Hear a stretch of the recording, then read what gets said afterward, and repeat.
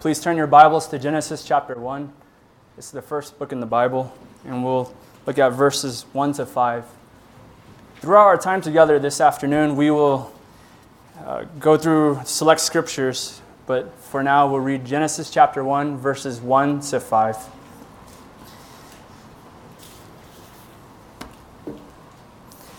In the beginning, God created the heavens and the earth.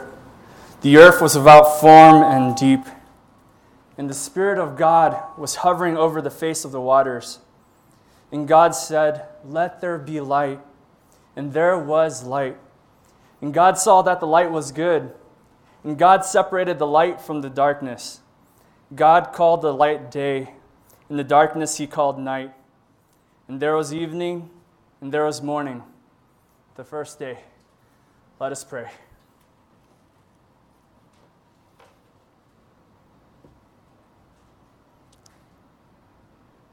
Our Father in heaven, you who made all things, you who are worthy of all worship, there is no other. Please speak this afternoon. Help us to understand your word. Help us to have a greater view of you in all your majesty and all your glory this afternoon. Would you speak? Would you exalt yourself and glorify your name today? We pray and we ask all this in your Son, Jesus' name. Amen. Please be seated.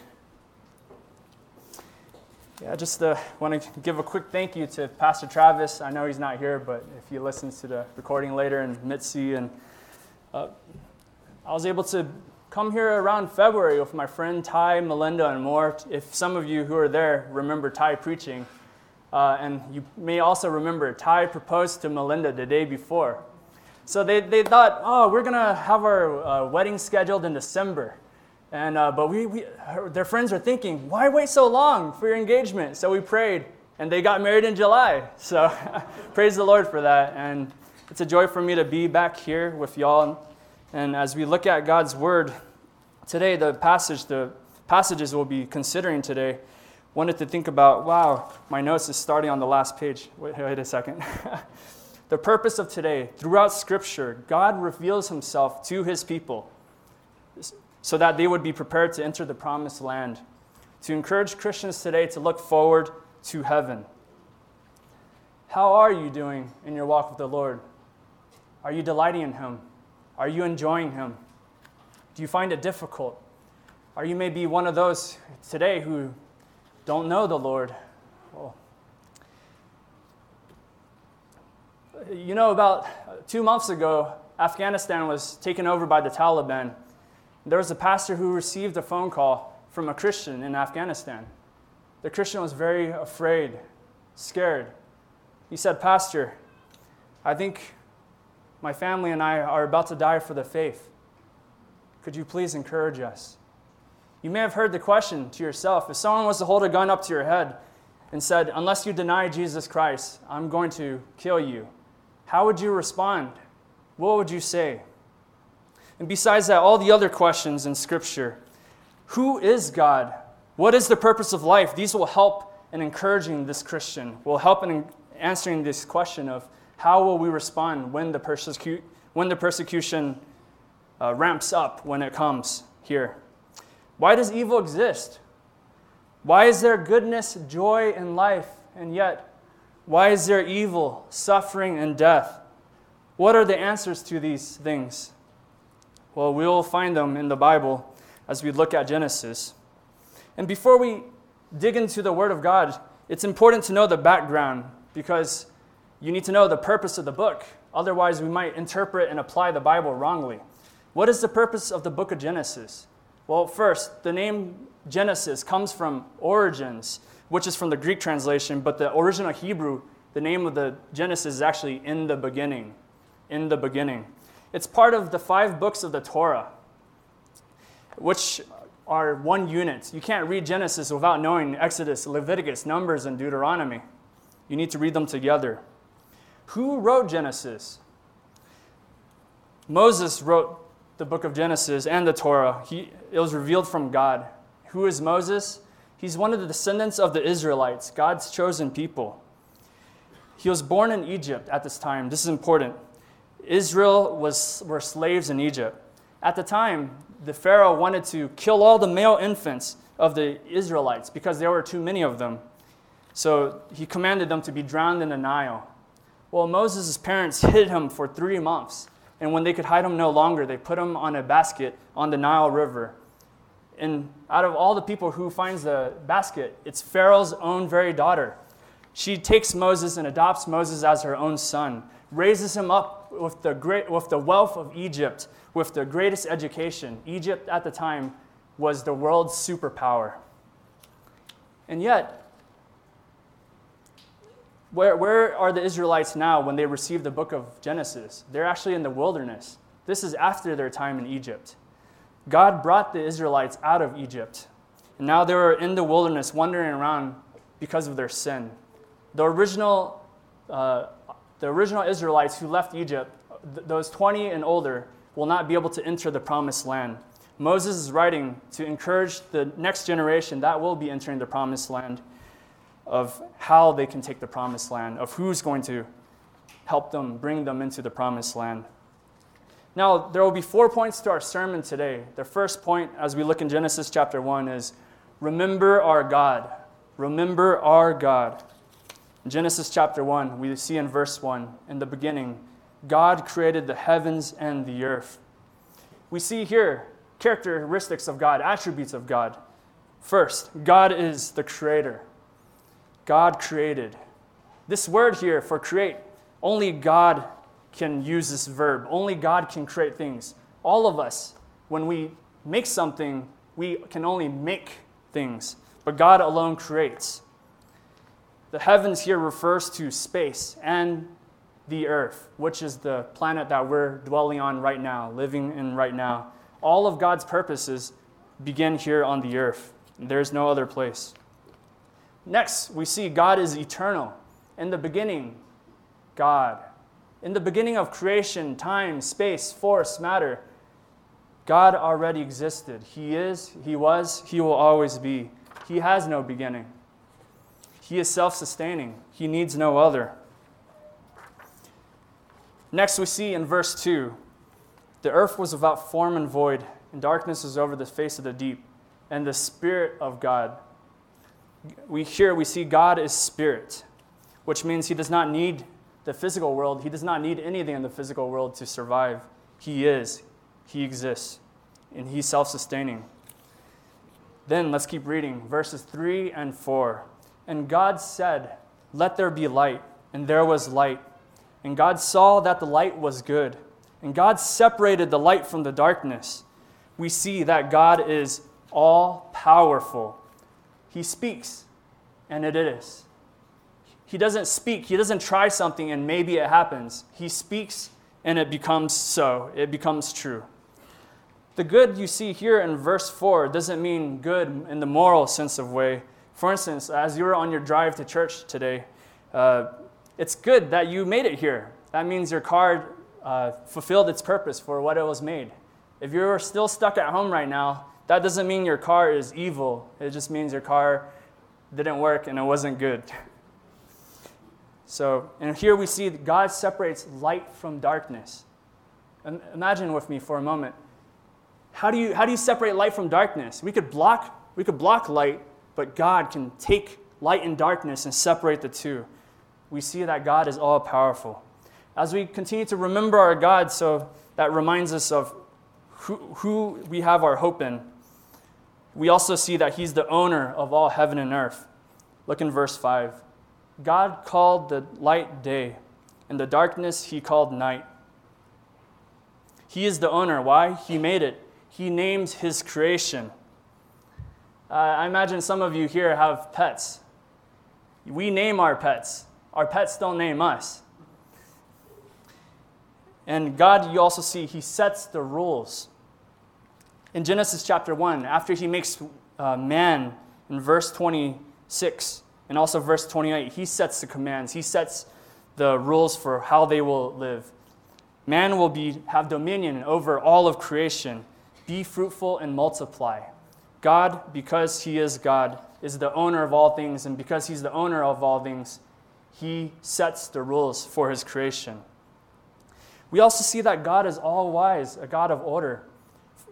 If you were to read Genesis chapter 1 on your own, you see in 6 days, God created all things. Day 1, God created light and darkness. Day 1 to 3 corresponds to day 4 to 6. God is not a God of chaos.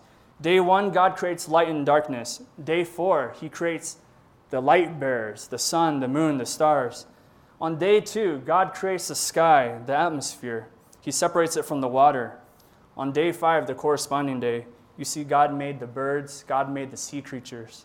And on day 3, God made the land and the sea. And on day 6, you see God made all the land creatures and humans. He already made the sea creatures. So we see that God is all-wise. He's a God of order. He's not a God of chaos. And finally, here you see in verse 5, and there was evening, and there was morning, one day. God in his wisdom gave us evening and morning to communicate time. I was in Alaska this past summer, and when the pastor picked me up from the airport at 11 p.m., it was still bright and sunny like it is right now outside. If there was no separation from evening and morning, we wouldn't know what day is which day, when to go to sleep, when to arise. But God in his wisdom gave us a literal 24-hour day. We see also that God is sovereign. There's no one else in Genesis chapter 1 but him before he made other things. He is sovereign. He is in control. There is no other God. And we also see that God is truth. What he says is true. If he didn't say it, then that means it is not true. And finally, as the song we sang, worthy of worship, God alone is worthy. In Genesis chapter 1, if you were to count how many times God's name appears, he appears 32 times. There's only 31 verses. This is a reminder that he deserves all the glory, honor, and praise. As you go about your life, what fills your mind? What fills your days? Where do you spend your energy, your time on? How much of God does God occupy your life? God alone is worthy. So, what are the people who live in the promised land? As think back, now we're in the Israelites' shoes. It's important to always think about the original audience. God is preparing them to enter the promised land. Who are the people in the land of Canaan? So what if they are giants? Our God is the one who made them. Our God is the one who made the universe. What are the great cities like Jericho, the walls, and the technologies of those nations? You must know Israel was in the wilderness for 40 years. They didn't have much to use for battle, for war. These nations would have been way more advanced technologically, more powerful, and yet, remember, before you entered the wilderness, Egypt was the world's superpower, and God delivered them. What are the trials you face in life today compared to what God can do? So the first point to encourage our brother would be to share, remember our God. And we also see God, not only is he great, but he is good. What he says, again, is the standard for goodness, as we saw when he made light, and it did what he intended it to make. He made it for. But we also see God as good because he revealed himself to creation. Unless God spoke to us, we wouldn't be able to know him. We wouldn't know who he is, what he's like. But he has given us his word in the scriptures to know him. We see also that God is love. Look at verse 26. Then God said, "Let us make man in our image, after our likeness." Man was made different than all of the rest of creation. The rest of creation, God said, "Let there be, let there be, let there be." But here, God, when he made man, said, "Let us make man." And after what? In our image, in our likeness. We also see that God is plural. Just reading Genesis chapter 1, we wouldn't quite understand what that means. But if God was just a single God, like the God of the Islam, Allah, he's one. He's only one. And there's no other besides him. So that means there was a point in time when he was not the God of love. You cannot love if you're by yourself. You cannot love if you're on your own. But we see that because God is plural, let us make man in our image. We see that God is a God of love. In Genesis chapter 2, God made Eden, the garden, the perfect land for man, Adam, to dwell in all creation. God gave man responsibilities and dominion to rule over his creation, gave him work to tend the garden. Work came before the fall. God dwelt with Adam. God dwelt with Eve. He walked with them. And he also knew it's not good for man to be alone. So in chapter 2, verse 18, he then creates Eve to be Adam's helper. God is so good to his creation, so good to us humans. It doesn't mean that God forgot, I forgot to make a woman for Adam. No, it just means God had not yet finished his work of creation. And yet, again, think back to where Israel is at. They just came from the oppression from Pharaoh and the Egyptians. They see the disobedience of their parents. They see sin. They see death. They see suffering all around them. Because their grandparents, their family, their friends failed to obey God, now they would die before the new generation would enter the promised land. So this new generation would see their family around them, all who left out of Egypt, dying all around them. And there was many people, 2.5 million at this time, so there was many deaths every day. How is God good? How is God great if there's such evil, such suffering around us in the world?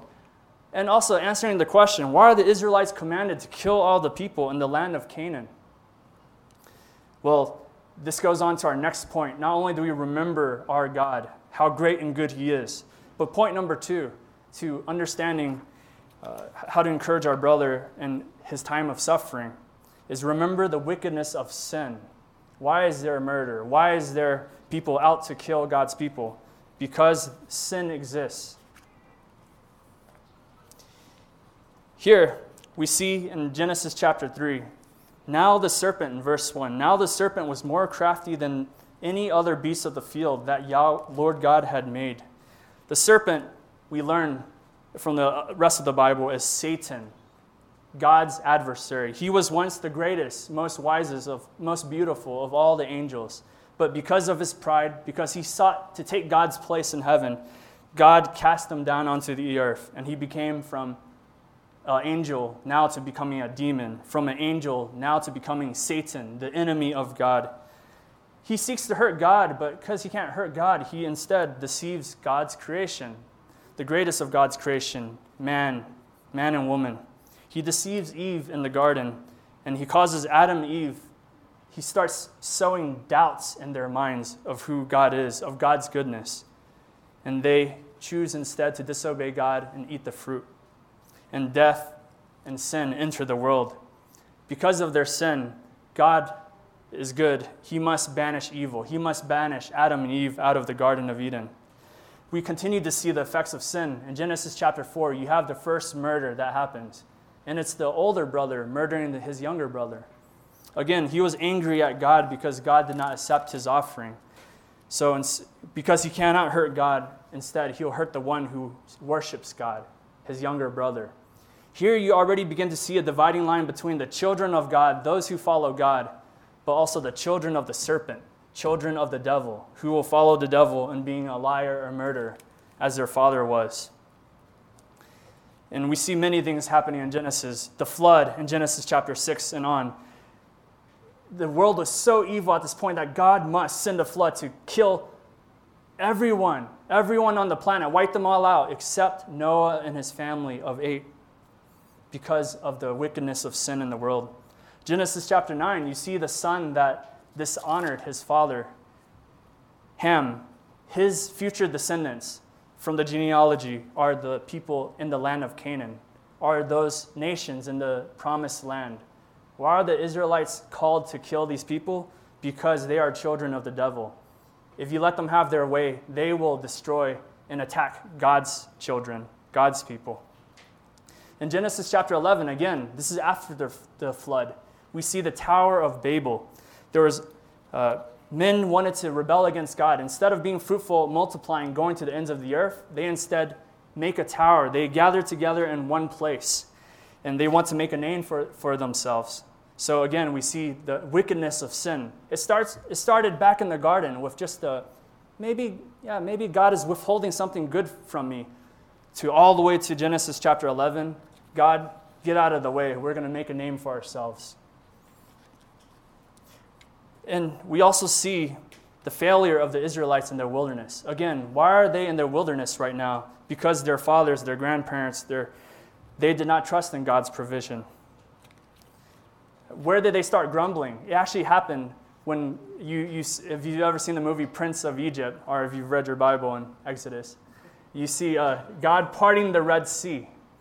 And then the Pharaohs and his army running into the Red Sea, and God closes the sea on them, wiping out Pharaoh and his army. So what did the Israelites do? Thank you, God. You are so amazing. You are so powerful. Is that what they do? No, the next chapter, Exodus chapter 15, they start grumbling. We have no water. God, we have no water. You don't know what you're doing. It's better if we went back to Egypt. Now we're all going to die in the wilderness. So God, in his anger, he did not allow them to enter the promised land. You see them making the golden calf. God called Moses to go onto Mount Sinai, and he started giving him the law, the commandments. And he was there for 40 days. The Israelites started to become impatient. Maybe Moses isn't coming back. Maybe God forgot us. So, Aaron, help us out. Okay, I'll make a golden calf, a golden cow for you to worship. You see the foolishness of sin. They traded the one true God for something that was made by God, the material, gold, something that was made in the image of a cow, a creature that God made. And they started worshiping that instead of the one true God.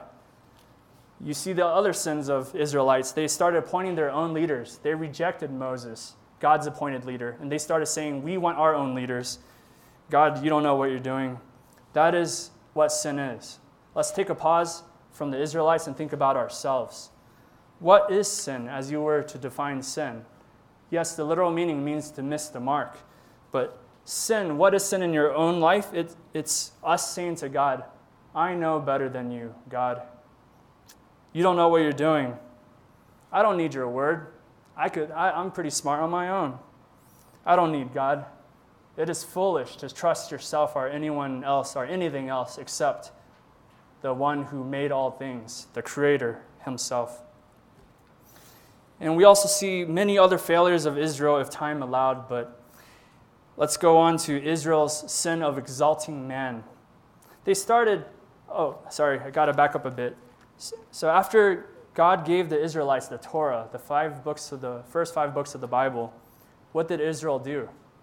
They saw all their grandparents and their families, parents, die in the wilderness because of their disobedience. Did the next generation of Israel learn from their parents' mistakes? Nope. No. They entered the land, the promised land. They failed to obey God in all he commanded him to do. And at the end of the book of Judges, you have the Israelites, every man is doing what is right in their own eyes.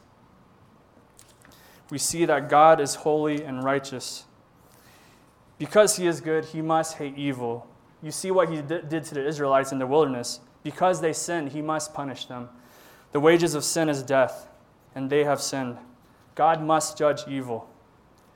So how should the Israelites respond to evil? Should we just give up on life, give up on God, and hope just something bad doesn't happen as we go about our way in life? Should we reject God because his commands are impossible? Why?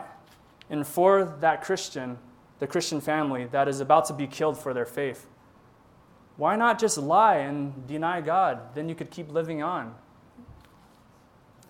But remember again, who God is. He is good. He is wise. What man has meant for evil, God means for good. God is so powerful that he can take the evil of this world and make it work for his purposes, work for his people's good. God is gracious and faithful. God revealed himself to Abraham, Isaac, and Jacob, not because they were better than the nations around them, but because God, just out of his grace, chose Abraham. Then Jacob, he changed his name from Jacob, which means striving with God, because Jacob always sought to do things by his own wisdom. But God changed his name to Israel, which means God fights for. You're my chosen people. I fight for you. He provided them food, water, clothing, shelter, the 40 years in the wilderness. And he works all things for their good. Think about us. Everything you are, everything you have is from God. All the good things you have in life is from God. If God is wise, if God is good, shall we not accept both the good things he gives to us and also the things that cause us to suffer, cause us to what we perceive as evil? And God is compassionate. We see that he brings the Israelites through discipline and trials so that they would turn and call to him for help.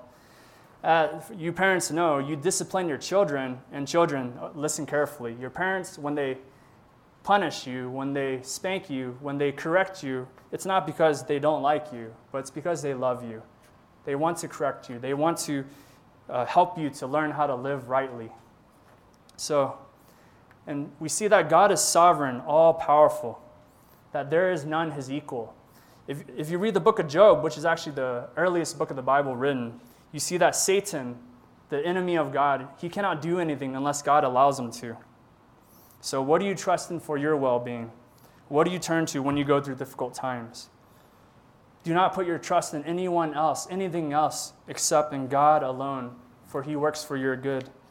Turn from your sin and turn to God. And yet, Israel is still in her idols. Israel is now, if we fast forward through the Old Testament, they get close to God, then they fall away from God. They get close to God, then they fall away from God. And by the end of the time in the Old Testament, you have the Israelites, they're slaves in a different nation, the Babylonians. Fast forward 400 years before the New Testament, Israel became the slaves of the nation of Rome. And for you sinned again. You failed again when you resolved that you'd live your life for God. Life is too difficult. What can you do? Why do you have hope? Do we have hope? So not only do we remember our God, not only do we remember the wickedness of sin, but I would share with this brother in Afghanistan, remember our hope. What hope do we have from our sins? In Genesis chapter 3, verse 15, as God cursed the serpent, and as God cursed man for their sin, he also left a promise. Genesis chapter 3:15, there will come an offspring from you, Eve, that will come and crush the head of the serpent. That will defeat Satan, defeat sin, defeat death once and for all. We see that there's a requirement, a sacrifice for the price of sin. Genesis 3:21, when Adam and Eve were naked, God provided the first clothing made out of animal skin for them, the first sacrifice of an animal. You see that blood is required for sin. Then there's the promise throughout the Old Testament, the one that is to come, the chosen one, the Messiah. His name shall be called Emmanuel. What does that mean? God with us. Point number 3, remember our hope. We'll look at John chapter 1. John chapter 1. John, the disciple whom Jesus loved, writes 1 John in the same way as Genesis 1, in the beginning. I'll go on reading John chapter 1, verse 1. In the beginning was the Word, and the Word was with God, and the Word was God. He was in the beginning with God. All things were made through him, and without him was not anything made that was made. In him was life, and the life that was the light of men. The light shines in the darkness, and the darkness has not overcome it. John, the disciple, he writes John chapter 1 in the same style as Genesis 1 to help us to understand God's purpose in creation.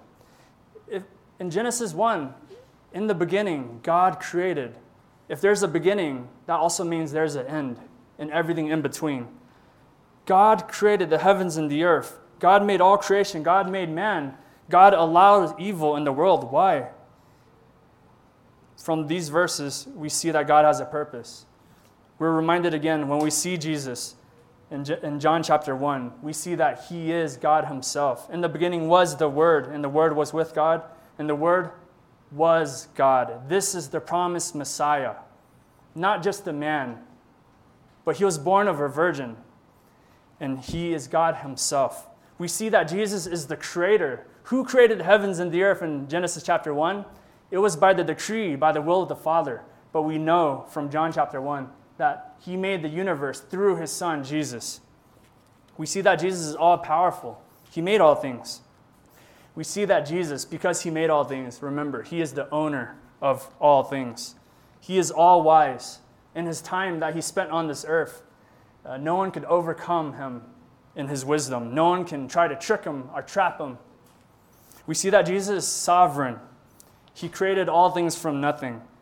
If he can create all things from nothing, the heavens and the earth, of course he could heal the sick. Of course he could heal those with physical ailments, lame, blind, leprosy, sicknesses. He could raise the dead because he's the one who gives life. He's able to cast out demons. He has authority over them because he is their creator. And we also see that Jesus, as we saw that God is, but Jesus being God, he is worthy. There is no other Messiah. There is no other name at which every knee will bow. We see that Jesus is good. He's sinless. He's perfect. He obeyed the Father's will perfectly. Where every man that came before him failed, he obeyed God perfectly and was able to overcome. And because he is sinless, because he is perfect, he is able to pay the price for sin.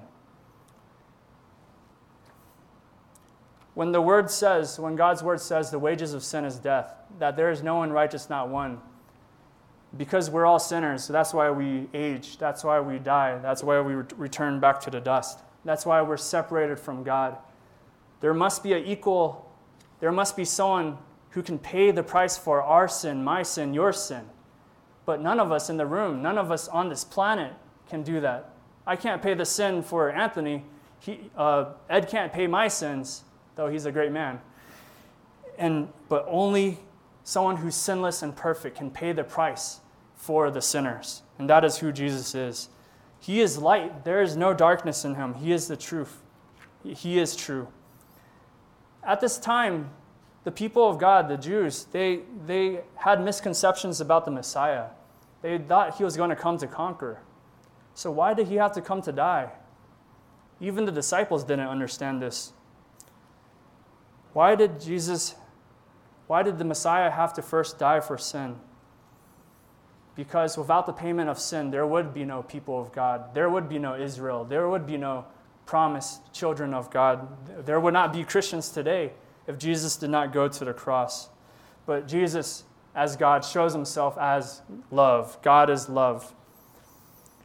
Not the love we think about with couples or with families, between family, but 1 John 3:16 tells us that we know love by this, that he, Jesus, laid down his life for us. Agape, this word in Greek for love, is a word that only God, as God is the only one who can create all things, the universe, God is also the only one who can love in this agape way of love. The word for God's love it is a very strange thing. It was not ever known to man what this kind of love was until Jesus came. Yet the Father sent his Son, Jesus, that while we're still enemies, he sent his Son, Jesus, to die for us. God's love is not just with words, but he demonstrates his love through his action. You see the Messiah, you see the King. Remember our hope.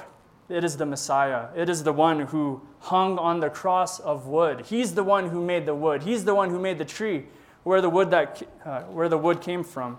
But you see him there, God himself, in the flesh, hanging on the cross, dying the death that we should die.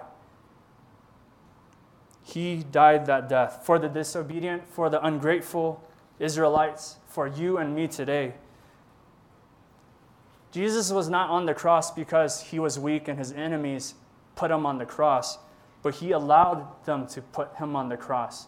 Jesus, being sovereign, being all-powerful, he lays down his life. No one takes his life from him.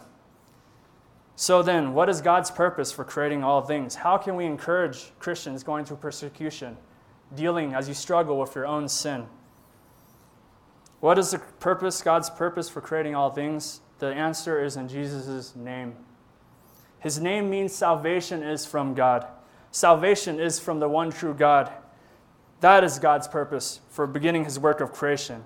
It is so that through his story, through his purpose of salvation and redemption through his Son, Jesus Christ, that we, his children, those who would come to have faith in his Son, Jesus as Lord and Savior, that we would know him, that we would love him, that we would worship him, that we would not only sing songs of he is worthy, but we'd understand why he's worthy.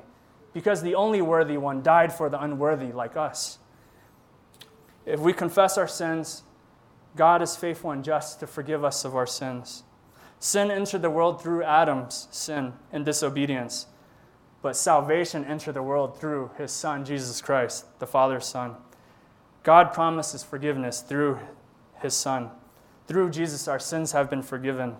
God has been faithful even when God's people, even when the Jews, even when the Israelites have not been. So, and to show that he is God, Jesus, 3 days later, he rose from the dead. And he returned back to heaven by the Father's side. And this transitions to our final point. Jesus is going to return soon. So the final point is, as we encourage the Christian family in Afghanistan to first remember our God, remember how great, how good he is, but also remember the wickedness of sin. This is why there's evil. This is why there's people out to kill you. This is why you have the temptation to deny your God so that you can live. But remember our hope. Remember the one where when we are weak, when we couldn't obey all of God's commands, when we couldn't accomplish what God called us to do, Jesus did. And finally, look, he is coming soon. Look, Jesus is coming soon. This is the hope you have, Christians. He is going to defeat Satan. He already defeated Satan on the cross. Now he rescued a people that Satan can no longer touch and hurt. Our souls are set for heaven. Nothing can take us away from God. Nothing can separate us from God. And we also see that Jesus will defeat Satan at his return. If you can turn your Bibles with me to Revelation chapter 19, verse 11. Revelation is the last book in the Bible. Chapter 19, verse 11.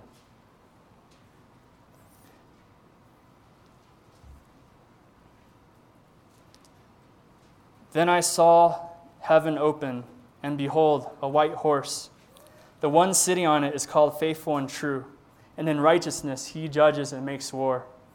His eyes are like a flame of fire, and on his head are many crowns, and he has a name written that no one knows but himself. He is clothed in a robe dipped in blood, and the name by which he is called is the Word of God. And the armies of heaven, arrayed in fine linen, white and pure, were following him on white horses. From his mouth comes a sharp sword with which to strike down the nations, and he will rule them with a rod of iron. He will tread the winepress of the fury of the wrath of God the Almighty. On his robe and on his thigh he has a name written, King of Kings and Lord of Lords. As we head towards the promised land, we see that Jesus, our Messiah, and also as our King, is the one who will lead us into the promised land, into the future coming heaven. We also see that Jesus, being the one who's worthy, being the one who loved us so, in heaven, there will be no more sorrow, no more tears, no more suffering, as you see in Revelation 21. There, we'll see all our family and friends. We'll see all of God's people who have gone before us. We'll see them there. And yet, the greatest joy we will have in heaven is when we see our Lord Jesus Christ face to face. When we see him, though rising from the dead, being the perfect man, he left the scars in his hands. He left the scars in his side and his feet so that we would be reminded for the rest of eternity as we live with God that he is alone worthy of all our worship, honor, and praise. He alone is worthy of the greatest of our love, of our devotion, of our energy. It is not humans who seek after God, but God who sought for us first. Trust and obey him. Know that his commands are for our good. If God did not spare his own Son, his only precious begotten Son for us, how much more will he have everything else in your life, the best for your best interests, so that you would know that he is good, so that you would turn from your sin and become more like his Son, Jesus Christ, more holy, more live a life more honoring to God. In Genesis chapter 1, verse 3, when God said, "Let there be light," who was he speaking to? Yes, he was speaking to himself, the Trinity, as we know today. But God was also speaking to each and every one of us in this room. For those of you who've ever opened Genesis chapter 1 and read verse 3, let there be light, we see that God is the one who initiated the fellowship, the relationship with us. God is the one who says, I am the one who made all things. Know me. Follow me. So as we close, as we think about the Christian family on the phone, they were talking with the pastor. The pastor encouraged them with truths. The pastor prayed with them. And as the pastor prayed for them, he heard over the phone the sound of the door breaking in. He heard over the phone the sound of gunshots. And he heard over the phone silence. This Christian family, because they have held on to God and their hope, held on to their one true God, though in this life they have lost everything, they've lost their very lives, their family, and yet they have gained everything. They are in heaven now with God the Father, with our Lord Jesus Christ, with the Holy Spirit. Where is our hope? What is the promised land? Not just the land flowing with milk and honey that the Israelites knew, but where there will be a peace that passes all understanding, where God will dwell with us. As we continue towards the promised land, let us keep our eyes on God to overcome the trials, the opposition, the persecution that we will face. As we continue on towards heaven, let us ponder on the fact that God gave us his only Son, that he loves us so much. How can we not but to trust in him? Now, let's live by obedience to him. Let's live by the guidance of the Holy Spirit within us, by the Word of God, that is the Bible, the Scriptures. Let us continue worshiping and adoring our God, because we who once were sinners, now saved by the death and resurrection of Jesus. And why? To the praise of God's glory, mercy, and grace, to the praise of who God is. And on that day when we arrive at the promised land, we will have the privilege, we will have the joy of seeing our Savior Jesus face to face. And what a day that will be. Let us pray.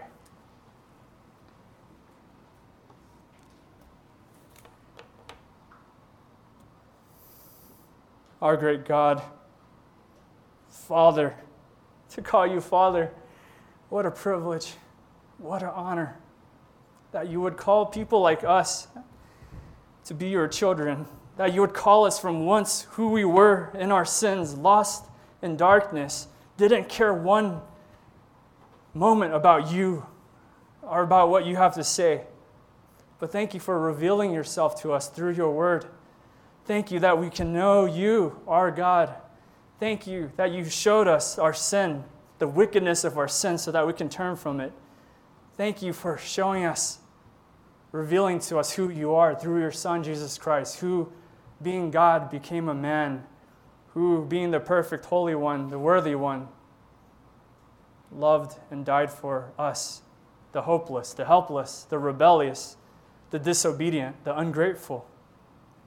Help us, Father, as your people, as the church, to follow after you, to look towards the hope of heaven as we await the return of your Son, Jesus, when he will make all things right, when he will make all things new. And until then, Father, strengthen your people for the task ahead of us. And for those who do not know you today, Father, we pray for their mercy. We love them so.